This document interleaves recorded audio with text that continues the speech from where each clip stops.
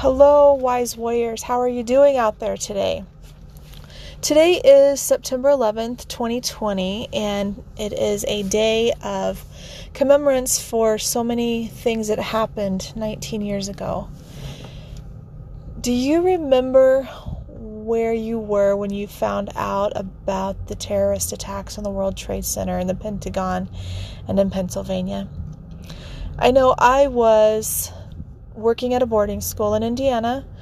I was counseling a female in my office. I walked out into the library after our session was over and noticed that there were a lot of people out there surrounding TVs, which was really odd to have TVs out because the only times people watched TV at the boarding school itself was when they were doing something for class. And at that point, it was just in each individual classroom.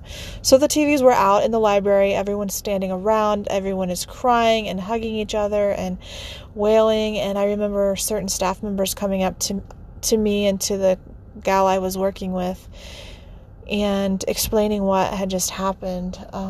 Not even sure what happened, but we were watching it live on TV and watching the airplanes crash and into the trade centers. It may not have been live. It may have just happened moments prior to that. I don't remember exactly. It all seems pretty fuzzy to me, as I'm sure it does to many of you.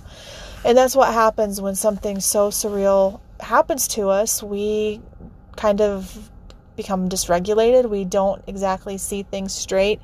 We don't always remember the way that the incidents happened either. So that's kind of the way it was. I do remember staff members coming up, hugging us, telling us what was going on as we continued to watch.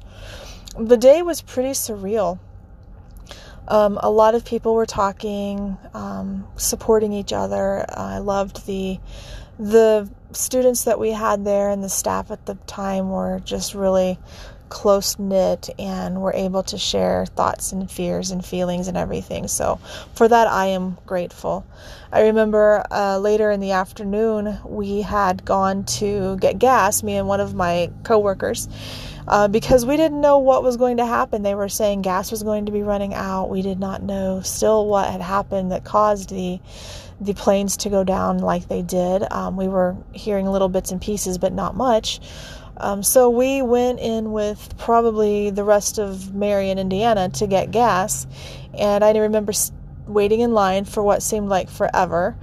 As I was pumping gas, I remember looking up and noticing that it was so quiet and so peaceful. There was not any, it was like there were no birds. There was nothing going on. There were no airplanes in the sky except one flying extremely high, but you could see it. And at one point I realized it must have been Air Force One, because that would have been the time that the president was flying over from wherever he was. But he was the only one that was to be in the sky as far as I remember. I also remember that my son was in elementary school. He was going to a private school, and they were doing their state testing that day. Of course, my mind immediately went to him doing the state testing, not knowing what was going on, just wanting to make sure he was safe. So I contacted the school and asked them, just what was happening. They reassured me that he was safe. They were basically in lockdown. No one was going to be harming the kids. Nothing was going to happen. They had stopped the testing, and so they were keeping them safe until I was able to get out of work and get to him to pick him up. I know that night we were afraid to go to sleep. We watched it like all evening, which was probably not the thing to do when you're feeling stress and anxiety and unsafe. TV at that point is not what you need to be doing, because that can provoke a lot of anxieties and fears and those what ifs going on. I do know my oldest son at that time slept in my bedroom at the foot of my bed, just because I felt like that was the safest place, and if anything happened, we were all in that one room together. So it was so surreal just to think back. The next few days was kind of a fog. I don't really remember a lot of what happened, but I do know we watched a lot of news, a lot of TV, a lot of feeling like our world had just been rocked, and it was, for hundreds of people who lost their lives that day, people that went to work thinking it was going to be a regular day, and they never were able to say goodbye to their family members.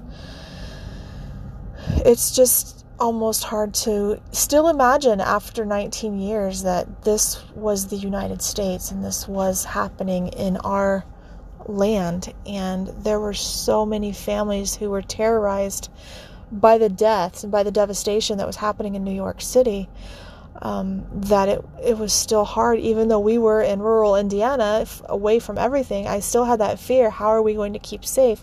What if they attack us next? What if the terrorists decide that the cornfield looks like the next place to crash or cause an incident? Safety was not something we were looking at that point. It felt like a really unsafe place, and that trauma that had just happened was so big and so unbelievable, which is what trauma is. It's something you don't expect to happen, and it does happen. I remember, maybe a year or so later, I even went to New York City with some friends from work there, and we had actually gone to the site of the Twin Towers, and it was so eerie to walk down those roads. The roads were still, obviously, they were still pulling things up, and there were debris everywhere. Windows were still shattered and boarded up, and you could see so much of the terrorism that had happened. And I would love to be able to go back one day just to see the memorials that are set up, but at that moment it all really sunk in that really had happened, and that it was just really hard to grasp. Looking back on it now, I know that we have all grown tremendously. Many of you may not have even been alive, or maybe you were so young that you don't remember bits and pieces of it. Maybe you're reading it in history books. But it was traumatic, and like I said before, we don't have to have something happen to us. It was extremely traumatic for those people that were involved, the survivors that got out, but it was traumatic for all of us that were here and witnessed it in the U.S. and probably the world, because at that point our safety was kicked out from underneath us, and we had no security, no safety. The attachments that we thought we had were insecure at that point, and we didn't know what was going to happen. So there's a lot of people that may have struggled with that anxiety piece and that fear and so many different emotions. By saying that and sharing my story today, I just wanted to give everybody a little bit of hope. There is hope from the ashes, and there is a beautiful memorial. There are a lot of great stories that you're going to hear on TV and social media today that's going to kind of help remind us that we are all united. We are still all one race, the human race, and we are all going to get through all of this that we have gone through, and we'll all be okay. At that moment, we didn't think we were going to survive. I know for many of us it felt like that, and there is hope, and we can prevail, and we will prevail, and we will come out as warriors on the other end. I just want to encourage you. Maybe you were touched a little bit today through this traumatic thing that has happened that I'm kind of reminding you of. Maybe you want to share where you were, share your story of making it through that day, or another story that you would like to share. I would like to encourage you to jump on and post a message to me. Reach out. Peace Within Counseling. You can find me on Instagram, Facebook. My website is out there as well. I would just like to encourage you to reach out to me, to reach out to your friends, to find that support that you need, and just share and just talk and just remember 9/11. Thanks for listening, everyone, and God bless America.